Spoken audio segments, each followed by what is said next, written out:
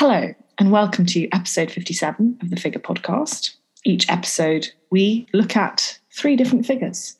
Charlotte, why are you no longer watching Love Island? And is it to do with what I heard about apparently every boy cheated, I don't really know what the right lingo is, on their current coupled up partners when they went to Casa Amor, which is this kind of simulated lads weekend. And apparently Jake was the friend who was like in a relationship, but he was encouraging everyone else to stray. In a word, yes. I'm no longer watching it because it basically meant that my friend Mary and I went to bed angry every night because we were so irritated by these stupid boys who are so immature and who just tell people what they want to hear, but then just do whatever they want and don't understand that they're hurting people's feelings, but also just annoyed at the show in general because I think they're really, there's one level where it is obviously entertainment. People go on this show and they should know roughly what to expect. But there were certain things that the producers did, like sending a postcard from the Casa Amor house where the boys were back to the girls' house, showing photos of this dare that the boys set up. Nobody asked them to do it, but they did like a truth or dare thing on their first night, and everybody completely went for it. Everyone was kissing each other. And they then sent a postcard back and also like photos of who was sleeping in the same bed with each other. But they only did it one way. So they didn't do it from the girls' house to the boys' house, showing their challenge, which they were asked to do, or anything else. And so there was just a real like playing with people's feelings. And I don't think that is, there's a line, I feel. And I think this is where the show is going to come into problems again. And of course, people have mental health difficulties when they come out of this environment, if they've had that and then it's been on television. Anyway, we're no longer watching, but I may watch the final. Let's move on and talk about some recommendations rather than some non-recommendations. So let's go with you first. What would you like to recommend this month? I would like to recommend British Scandal. Great podcast. Takes you through all sorts of interesting political kind of scandals that have happened, and they kind of break it down. And I'm still reading What Red Was by Rosie Price, which was actually recommended by Pandora Sykes on Hilo a few years ago. And I've got that book. It's been sitting on my shelf since they had her on as an interview. Yeah, I really like it. It's so good. It's so well written, and it's very relatable, and it's about people of our age, and I really like that. And then I also am reading a book on Eleanor of Aquitaine, which I bought in a charity shop last week. I'm also really enjoying that. I'm becoming my father, like literally becoming my father. This is exactly the kind of book he would have on holiday.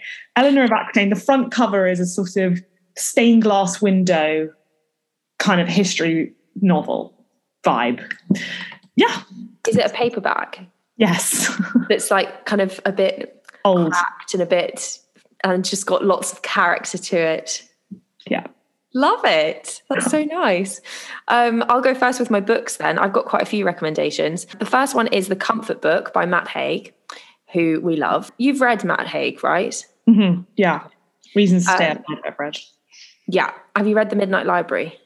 It's on my Audible. As is Sunset by Jessie Cave. So I technically have 4 books that I'm reading at once. Wow. Yeah. Spinning plates. Yeah. But I don't finish any of them.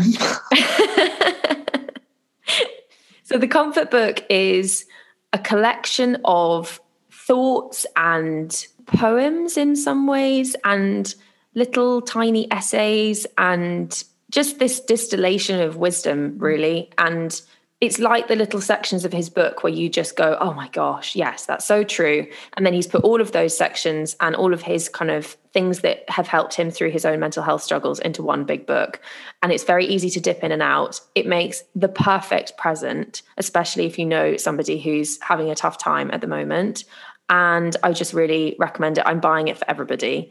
And I think that's why it's #1 Sunday Times bestseller. And the second book that I'm reading is Hamnet by Maggie O'Farrell. And this won the Women's Prize for Fiction last year. And it's basically the telling of the son of Shakespeare and his family. There's quite a lot about his wife. And it's just beautifully written. I haven't finished it yet, but I'm loving every page and just blown away by the imaginative aspects of it, and that you get an insight into somebody that you think you know so well, Shakespeare, especially as an English literature student. And then you just get to be more kind of creative and think outside of that and around it, which I'm really loving. And also on Maggie O'Farrell, I listened to her How to Fail episode, which is brilliant. Yeah, I've listened to that. It's really good. Really, really good. And there's a couple of episodes I listened to. I had a very long drive, and so I basically just put on How to Fail and just caught up with a whole load of different episodes. Everyone that I listened to was fantastic. Chimamanda Ngozi Adichie has a very moving interview. Oh, that's such a love. Oh, I listened to that running on the beach last week, and that was amazing. I felt so inspired after that. It's very raw, but very cathartic and in fascinating insight into grief.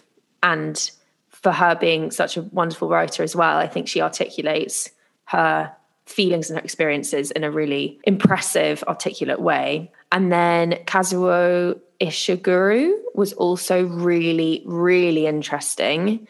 Yeah. And he's the author of things like Never Let Me Go and Clara and the Sun, which I think you've just read. Mm-hmm. Do you recommend it? I would, yes. I love Kazuo Ishiguro. Great. And then the last one was Adrian Dunbar, who is most well known for his role on Line of Duty. And he just did the most extraordinary monologue on failure and expectations and his thoughts about it. And he clearly spent a long time before coming onto the podcast, really digging into what it means to him and his experiences. And he just talks with such fluency. I was amazed. I was like, he's still going with this.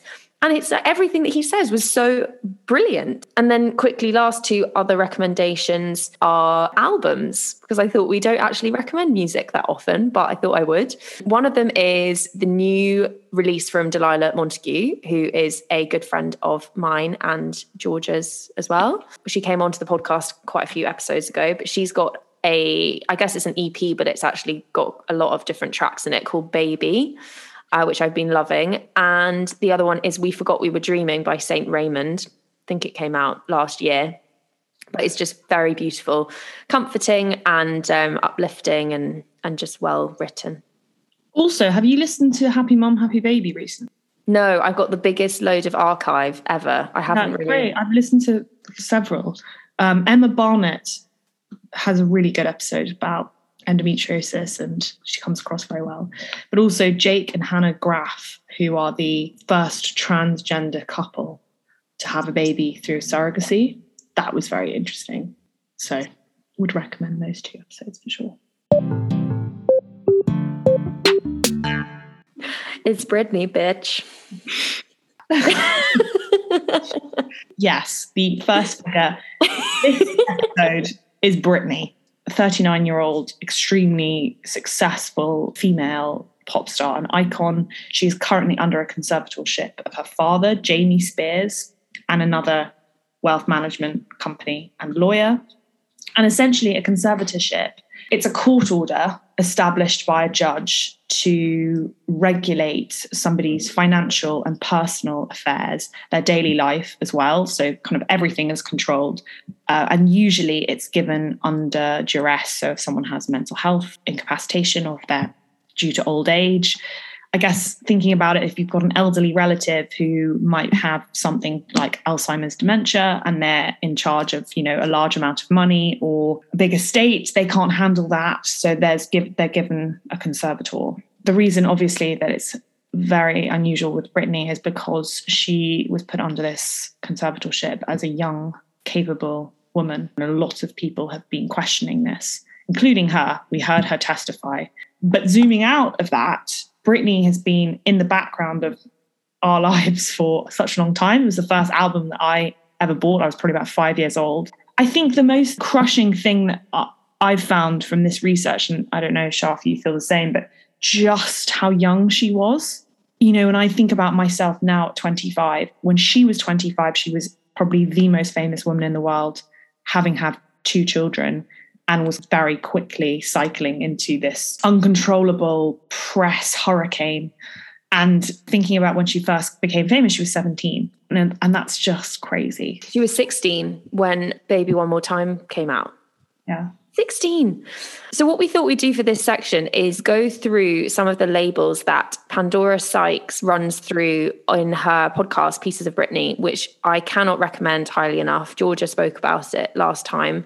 And it's just, I feel like I've read or listened to the most interesting biography book about Britney, but with so many different voices, because the way that she's pieced everything together it's very Pandora Sykes, because she's just so well read and she is very good at making connections between different things, because there's a narrative that Pandora Sykes has over the top, but then she inserts clips and dramatic representations of different sections of Britney's life, which is based on her mum's account or somebody else's book or a different podcast that's been about Britney, or an interview that was between her and somebody. And I'm just so impressed with the way that she's created that and produced it. It's like listening to a television show. It's very well done.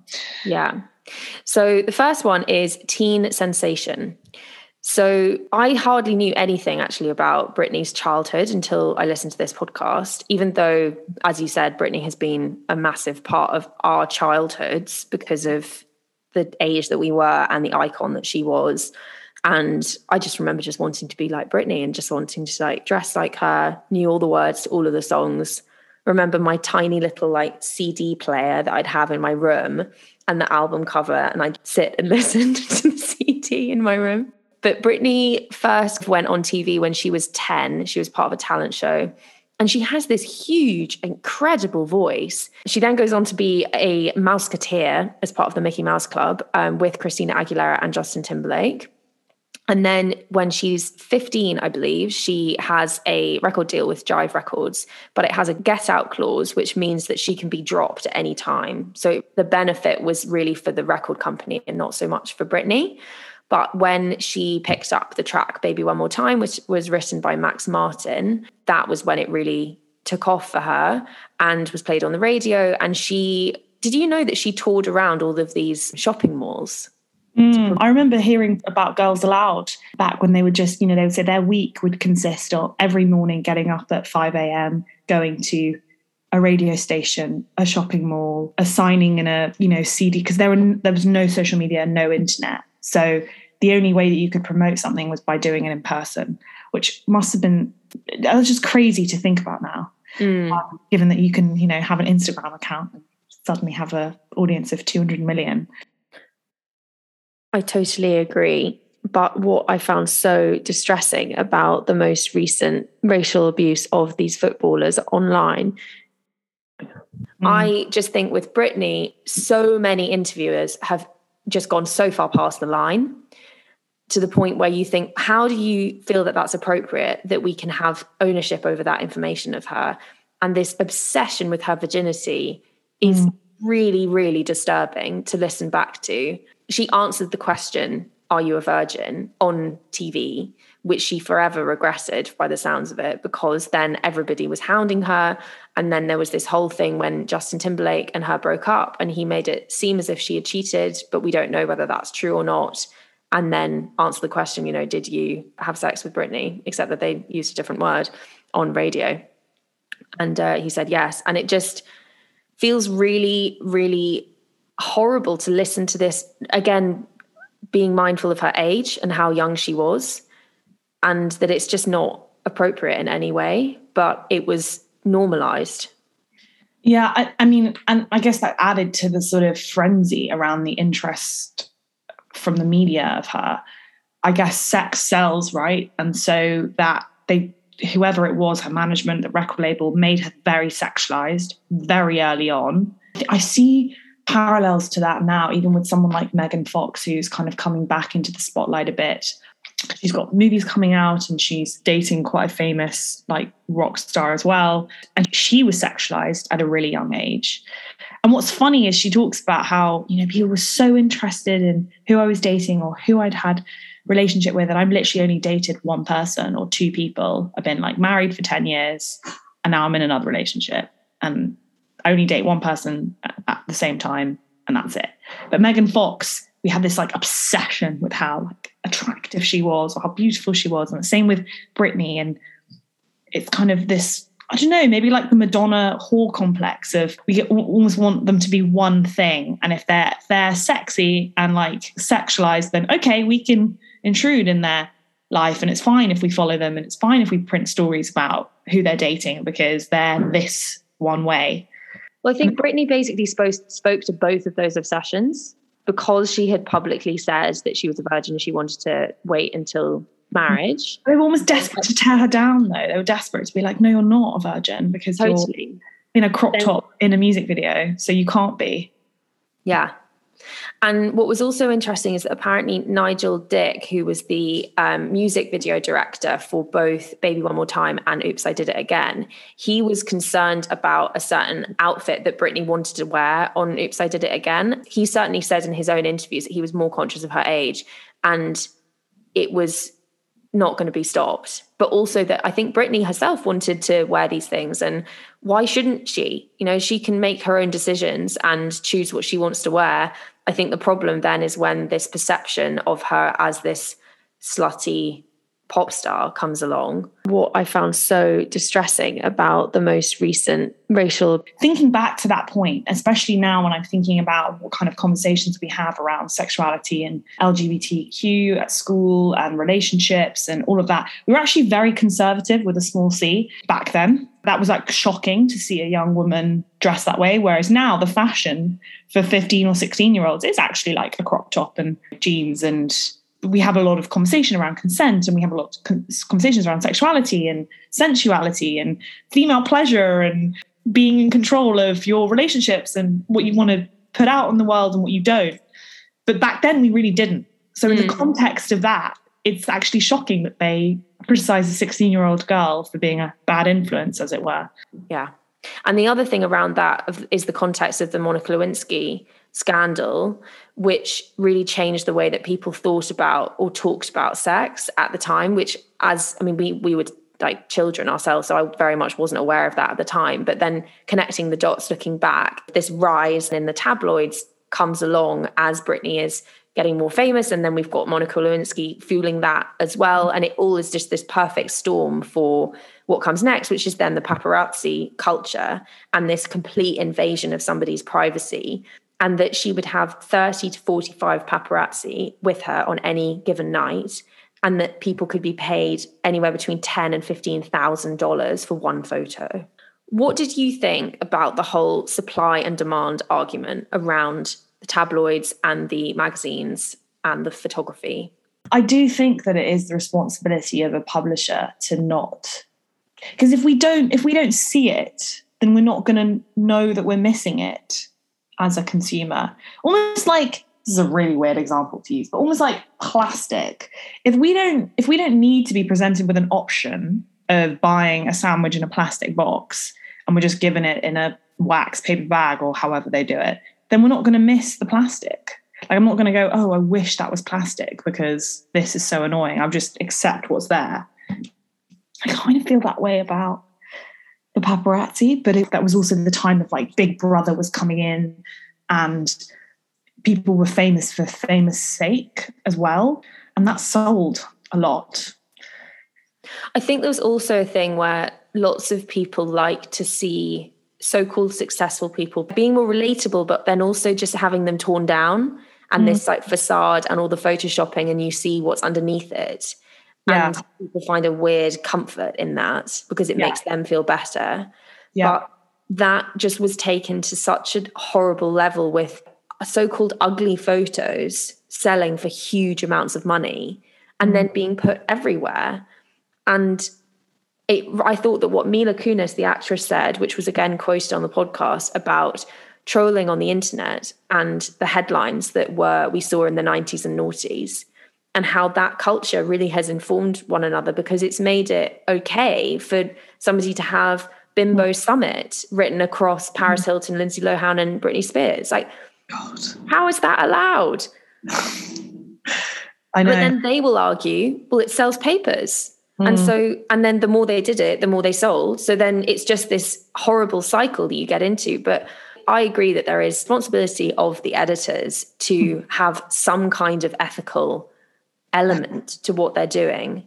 Oh my God. And Lindsay Lohan, I mean, she went through it. Paris Hilton, absolutely. And you see them all, and they're all extremely successful, extremely talented women that have just been at certain points like destroyed. Where actually the whole thing of Britney that I've just reflected on, and I think about Meghan Markle as well, as because you're like, you just have no idea, because the media is so corrupt that you have no idea what this person is like, really. We have no idea what Meghan Markle is like, or Paris Hilton, or Britney. Yeah. The other thing that annoys me is that when people say, well, they chose to be famous, they've done something that's put them on the world stage. And therefore we are allowed to have ownership over their life, and we can, the paparazzi is part of just what comes with being famous.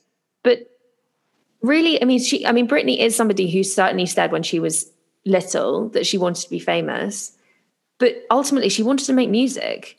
And I don't see why we should have this horrible side of it that then comes with just being talented. But I think she also needed to get out of poverty. A lot of these young stars do not grow up in a privileged position, and they actually, are living month to month, and maybe a parent is also compromised. I know with Demi Lovato, she spoke about this, she couldn't really be disciplined properly as a 14-year-old because she was paying the bills at home. Britney, very similarly, she was supporting her parents. That's a very odd dynamic to have, and that can cause so much trauma, because when you start mixing money with parenting, and suddenly these parents realize that this child can earn millions and millions and millions of dollars, all of that home anchor just completely disrupts. Mm-hmm. Yeah. So I think that was a massive element of that. And actually that brings us on to why the conservatorship is so problematic and her relationship with her father is so problematic. What was the next word, Shah? So after paparazzi plaything, and we should just say on that there are people who will say that Britney also courted the press to a certain extent at the beginning. But then again, my feeling on that is that just because you've said yes once doesn't mean that it's okay every single night forever. Next word is train wreck, which brings us to 2008, really, which was when the conservatorship began. So leading up to this, she had filed for divorce, and the podcast again goes into the idea that possibly she was testing Kevin and wondering whether he would actually say that he wanted that as well or not, and didn't think that he would. And then when he did, it was really heartbreaking for her. She filed for sole custody. He filed for sole custody. She lost custody, but had visitation rights. And then she lost her visitation rights. At the same time, her aunt dies from cancer. And then we get to the moment which everybody will remember, which is when she decides to shave her head. And then shortly after that, we have the night where paparazzi is coming up to her, asking her questions. And then she takes the umbrella and starts to attack this paparazzi's car. And I want to know, do you remember when those photos came out? And can you remember what you thought at the time? I remember the Chris Crocker reaction quite well. And he was saying, look how much she's gone through. He was the one who said she's a human being. Yeah, and reiterated her age, which was 25. And at the time, obviously, I was 12 or something. So to me, 25 was basically 45. Now that I'm 25, how did she not take her own life? Well, apparently they had obituaries written for her called the 27 Club, which is what Amy Winehouse and several other pop stars, because they all died at the age of 27. Yeah. So, I remember just feeling really sad and confused about it, but I didn't ever read into it that much. And now I look at it, and again, listening to this podcast, there's a psychotherapist that said that actually really that's a very mild reaction to everything that had happened to her. If you think about the number of years that she's been hounded by the press, everything in her personal life, which is then splashed all over the place, and mainly, losing the right to see her children, and the press being a huge part of that because of them following her around constantly, describing her as a bad mother, taking photos of every little thing that she did and criticizing her, which then obviously is going to influence and have this narrative that whoever is judging what she gets or not, they can't not know about that. And that can't not influence their decision, even though it shouldn't, because it should all be based on what is in front of them. Of course it will. Definitely. And the whole bad mother thing was just ridiculous. Like, to have your children taken away from you, the amount that would have to be proven and would have to have happened, I just don't think would be the same with Britney. Britney literally just lost custody of her children pretty much immediately through things like the paparazzi getting photos of her, driving whilst with the child, although she should drive away from paparazzi. Again, that wouldn't happen in normal life. She wouldn't have paparazzi chasing you in the first place. And tricking with her baby as well. That was exactly. A very famous photo. And like this sort of doubt of, okay, the media have portrayed you as this sort of train wreck. Therefore, you must be a bad mother. Therefore, you're going to lose the rights of your children. And I think this is exactly the reason that she agreed to the conservatorship, because there's all sorts of questions about why she agreed to do it. And the podcast suggests this, and other podcasts and other things that I've read, as well as the New York Times documentary, do suggest that she was given either you can have joint custody with the conservatorship or nothing. Again, the money thing comes up again because her parents, this conservatorship pays her parents essentially salary. Which brings us to the next label, which is cash cow. Yeah. So Britney, before the age of 17, had sold 80 million records.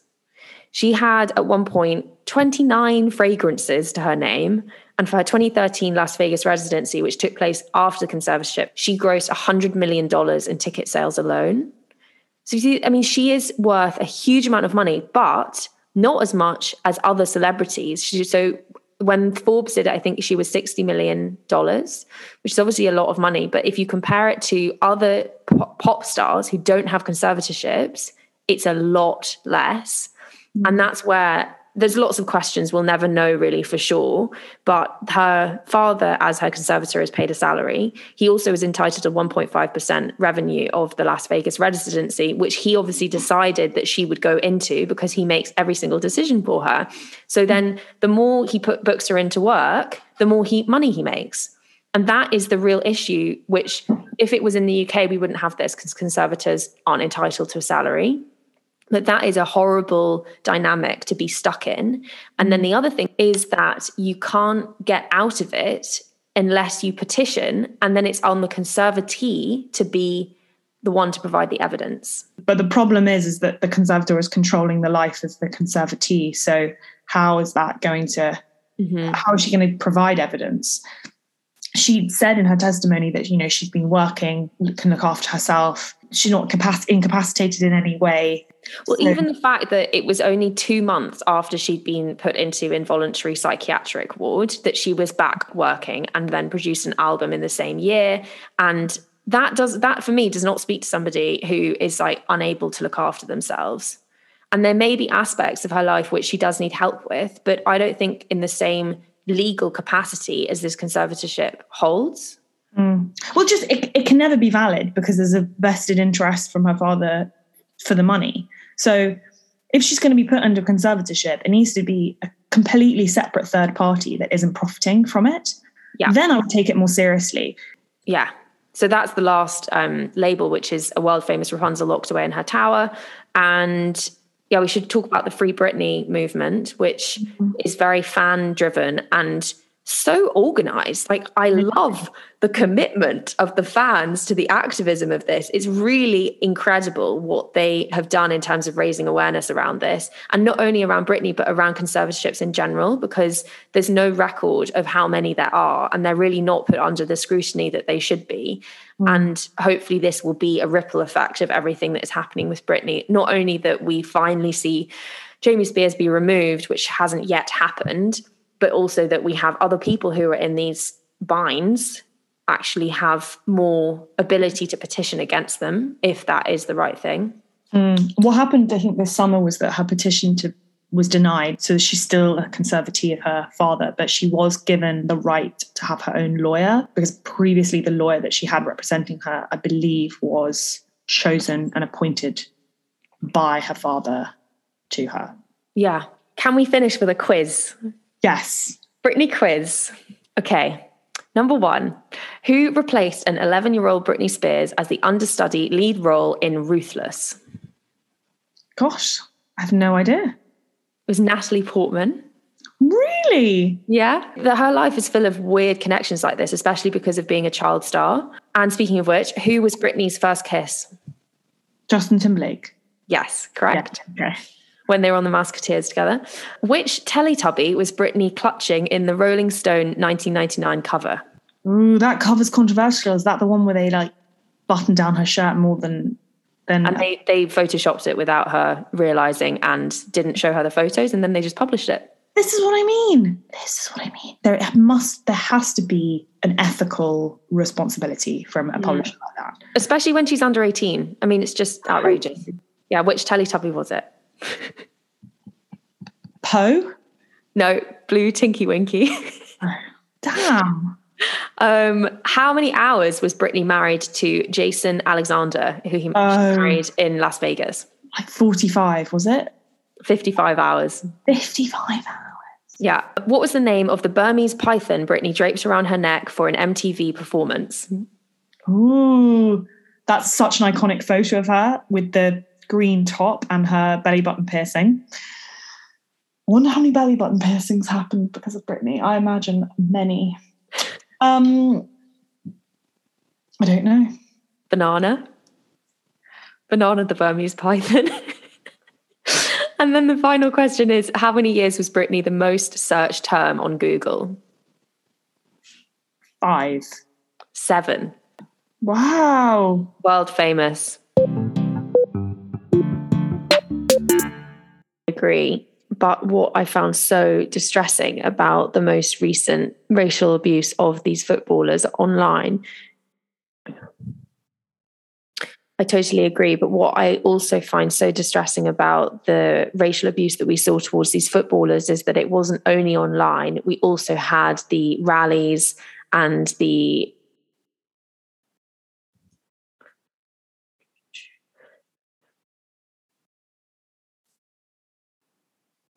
to end on a positive. 11 arrests made in connection with the racial abuse. To end on a positive, though, very recently there have been 11 arrests made. Have you been watching much of it? Have you got any favourite events that you've seen? Yes, of course. I watch it every evening at 7:30 whilst, finishing work and stuff. It's actually so nice to have on. I remember the first Olympics that I really followed was the 2008 Beijing Olympics. I was a bit young for the 2004 Athens. I kind of remember it going on, but the Beijing, I remember every single day the television would be on with events happening. Obviously Michael Phelps, I think, made his breakout there, which was incredible to watch. And we watched the Usain Bolt stuff together, I think. We watched him in London, didn't we? And 2016, because he won gold in 2008, 2012 and 2016, didn't he? Yeah. No, we did watch that together. That was amazing. I miss him. I feel like it's not the same, but it's also exciting because there's more names that can come in and people actually have a chance of winning. I've loved, did you see Sky Brown skateboarding, who's the youngest ever GB medalist? She's 13. Amazing. And such a great sport to watch. I really didn't think that was going to be something that would stand out, and I absolutely loved it. It was so cool. I also loved Max Whitmore, the gymnast on the pommel horse and doing everything. He's incredible. And did you see the freestyle swimming event with 2 women, 2 men that Great Britain won? I didn't. I did see Keely Hodgkinson, who won silver for her race, which was amazing to watch. And it was the race with Katarina Johnson-Thompson. She was in a race and she was with Dina Asher-Smith, who was the USA team, I believe. Every single athlete had a double barrel name. Did you see that? No, I didn't see that. But the freestyle swimming was really cool. So it was the first time that they'd done this mixed medley. And basically Team GB decided to do a different version of when the women went and when the men went. And so they were so far behind for the whole thing. And then they absolutely smashed it and then came back. And it really is sort of shaken up how it would be done in the future. And just the 2 people, I think, pulled out of their individual races so that they could be part of that medley. And that was really cool. That is really cool. Also been enjoying following Laura and Jason Kenny, who are the cycling couple that, you know, have more gold medals to their name than many countries, which is cool. Couple goals / wouldn't want to be their kid, but who knows, they'll probably be a pro cyclist, or maybe not an athlete. That would be funny if they were just, you know, a normal guy. A lot of pressure. So much pressure. We also had some amazing sailing. I just love how well we do, even though we're such a tiny country. It's so inspiring. And it makes me really emotional. We're just welling up all the time. Yeah. Hannah Mills, she was, GGB sailor. There was also a couple sailor who got silver. That was really sweet. Mm-hmm. It's been fab watching the Olympics. It has been fab. So some of the kind of pivotal moments that have happened over the last century, I guess. In 1900, that was when we first had female athletes in Paris for tennis and golf.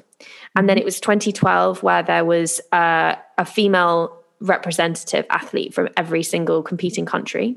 Other pivotal moments that we've had are obviously the 1936 Berlin Games, when Jessie Owen set new world records and won so many different gold medals. And this was when Hitler had been hoping for his regime of Aryanism to reign supreme and absolutely did not. In 1968 in Mexico City, John Carlos and Tommy Smith, they staged a non-violent protest with the Black Power salute, and that was putting the civil rights movement onto an international stage. And then similarly in 1976 in Montreal, there were 22 African nations who boycotted the Olympics because New Zealand was participating and they hadn't complied or gone ahead with the kind of not sending rugby teams or other sporting teams to South Africa during apartheid. So there's been a lot of huge kind of historical events that have then been connected to the Olympics and put it on that mass viewing stage, which I think is really interesting. And then the most recent one being North and South Korea marching together in the opening ceremony in 2000 in Sydney. Yeah. Yeah.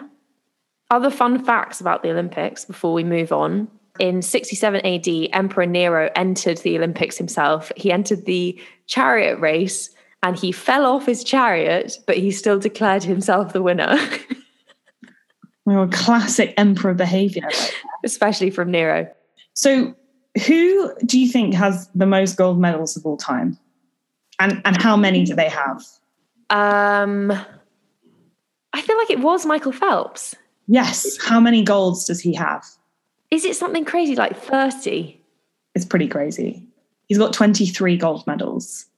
Oh my God. Where would you put them all? I don't know. You could just have a whole room.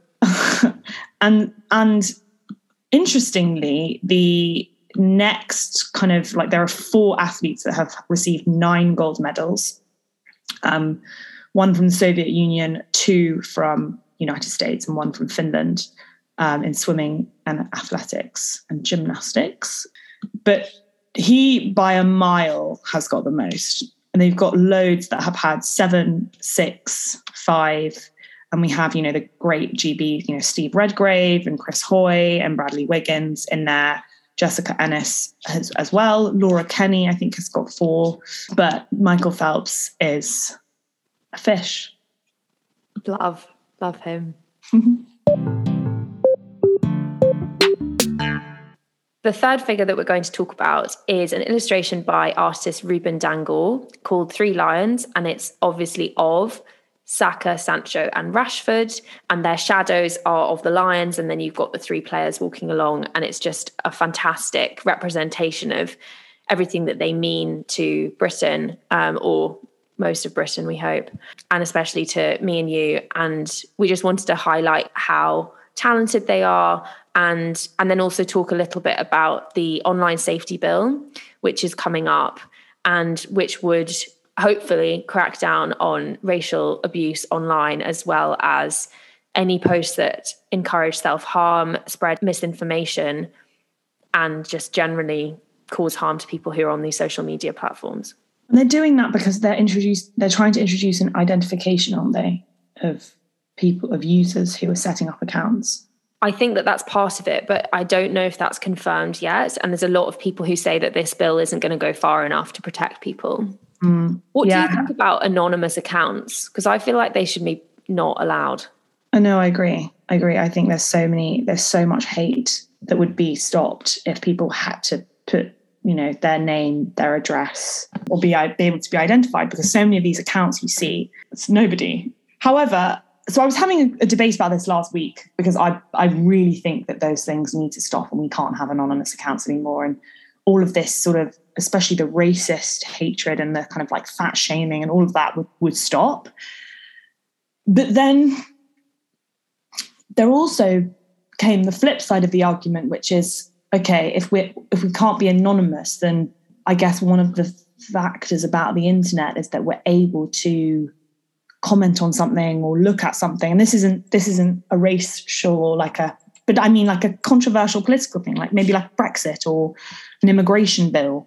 And you were able to sort of, put your opinion out there or comment on something, and you can be anonymous doing that because maybe being pro-Brexit might influence your work or something, say. And having that taken away is then stopping that free conversation. That dialogue, yeah. And I agree with that. But I do think that something needs to be done in order to stop the bad. And it sounds like the bad stuff is just getting louder and louder the more that we're on social media and the more unregulated it is. And so I do think I come down on that side of, you do have to verify yourself online and actually stand by what you say, because most of the time you would never say something like that to someone's face. I totally agree. But what I also find so distressing about the racial abuse that we saw towards these footballers is that it wasn't only online. We also had the rallies and the mural being defaced and all of these things that were actually in person, more physical, and not just online abuse. So people were very much, they felt so strongly about this, and they'd so caught up in this disgusting behavior that it did spill out over on, like, it wasn't just online, which was, I think, very, very disturbing. And a real wake-up call to a lot of people who previously, I mean, especially last year, people saying, well, Black Lives Matter is important, but it's not as bad as America as it is in Britain, and all of these things, and making these comparisons, which are just not very helpful. And obviously they're different countries. We have different laws, especially around guns and arms, and that changes the level of behavior in lots of ways, but the underlying racism and the prejudice is very, very much there. I mean, it really needs to be tackled. Very recently, there have been 11 arrests made in connection with the racial abuse that Rashford, Saka and Sancho have experienced. So I think that this is a step forward in the right direction, that people are being held accountable and are being identified. But if you think about 11 out of the number of people who posted things, that is a tiny proportion. It was such a shame as well, because the Euros really, I think, unified England at a time where it was very, and I think the Olympics to some degree did. It's why sport is so powerful that way. And it was amazing to have England do so well. And actually, as a wider point as well to Team GB, we are doing incredibly well at sport. It's something that I think we should be so proud of. The fact that our football team got to the final of the Euros is incredible. I mean, yeah, when I was a kid, I just got used to, this is the male team. The female team got to the final in 2009, but the male football team haven't in 55 years. And when I was a kid, I just resigned myself to the fact that we just get to semi-final, lose on penalty, and that was the best it was ever going to be. And Gareth Southgate has managed to take this team and completely transform it. And these young players are just so, there's something so amazing about watching them. And there was this horrible tabloid thing where they compared, did you see this, where they compared the WAGs, as it were, to last World Cup in Germany in 2006 to the WAGs now, and how apparently all the WAGs now all have degrees or university degrees, and there was hardly any degrees between the last. So ridiculous. And kind of all that horrible tabloid stuff. And I can remember seeing an old photo of Cheryl Cole and thinking, it was just an iconic outfit. But they're such role models, these players. The young players really are. And knock wood, a lot, none of them have been in the headlines for being unfaithful, for going out on crazy nights out, and they've got young families, and they've got, you know, wives who look like normal women. They look, obviously they're very beautiful, but they look like you and I, and they've got their young children that they're bringing to Wembley. And it's like, it was just really nice to see those kinds of role models. And the thing with Rashford is no one can ever take away his heroism, because he ensured the government pulled back their policy on taking away free school meals for children who weren't in school last year because of lockdown. Like, I'm so interested by that, because it's so unfair, because it so ruins it for everyone else. And that kind of mob mentality, of getting so taken in by it. It almost gets to the point where even if we had won, there would still be a mob that would cause horrible kind of violence and destruction. And so what's that really achieving? Yeah, well, I mean, we covered this a very long time ago when we had Ade on the podcast on the correlation between domestic violence and football games, and that the result of the football game doesn't even make that much difference in terms of how much it goes up when those nights are happening. But on the more kind of positive side, with Marcus Rashford, he's also recently been raising awareness for the number of food vouchers that people are entitled to but not actually signing up for. And just, he uses his huge fame and the audience that he has for such a good purpose and in such a genuine way that is so much about other people and not about him being this kind of saving. Do you see what I mean? Like, he's just such a genuine, kind and heart in the right place kind of guy. And I just really love having those people as the people that we're looking up to and the people that we're talking about. And I just really hope that this online safety bill can be kind of amended, pushed through, and finally put into practice so that we can crack down on really disgusting, abusive behavior online. I think as well, he needs to, it'll be such an iconic moment, him missing this penalty now as well. And the same for Sancho and Saka, because to be resilient after that will take a lot. Yeah. And I think I really want him to go on How to Fail and actually like talk about what that failure felt like. He said he actually did have a really amazing Instagram post about it, where he said, you know, I've done penalties a million times. I get them in.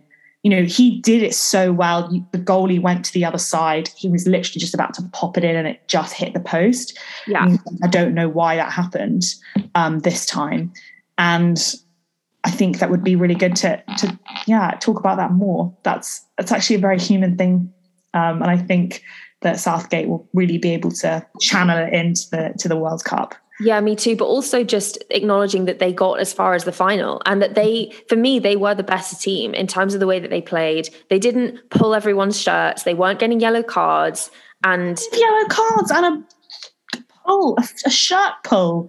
Yeah. That was bad. It was really bad. Apparently that ref is known to have a lighter touch, but apparently if it had been another ref, that would have been sanctioned far more. But because actually they did play very well in the second half, and that was the issue with having scored so early. I remember watching that goal go in at 2 minutes and just thought, I don't know, because as much as you can consciously say, no, we can't rest on our laurels, there is a slight relaxation or okay, at least we've got one goal. Whereas Italy were just going. And you could see them come back in the second half and they just were relentless. And their goalie, to be fair, it's very good. Yeah. Yeah. Amazing. I think he got man of the whole tournament. So just to finish, in case anybody is interested in kind of anti-racism resources, we've talked about this a lot on the Reflections podcast that we did last August. But 3 key ones to read if you're interested would be Why I'm No Longer Talking to White People About Race, Me and White Supremacy, and then British. Thank you so much for listening to this episode of the Figure Podcast. Please continue to rate, review, and subscribe. And we look forward to seeing you next time. Bye. Bye.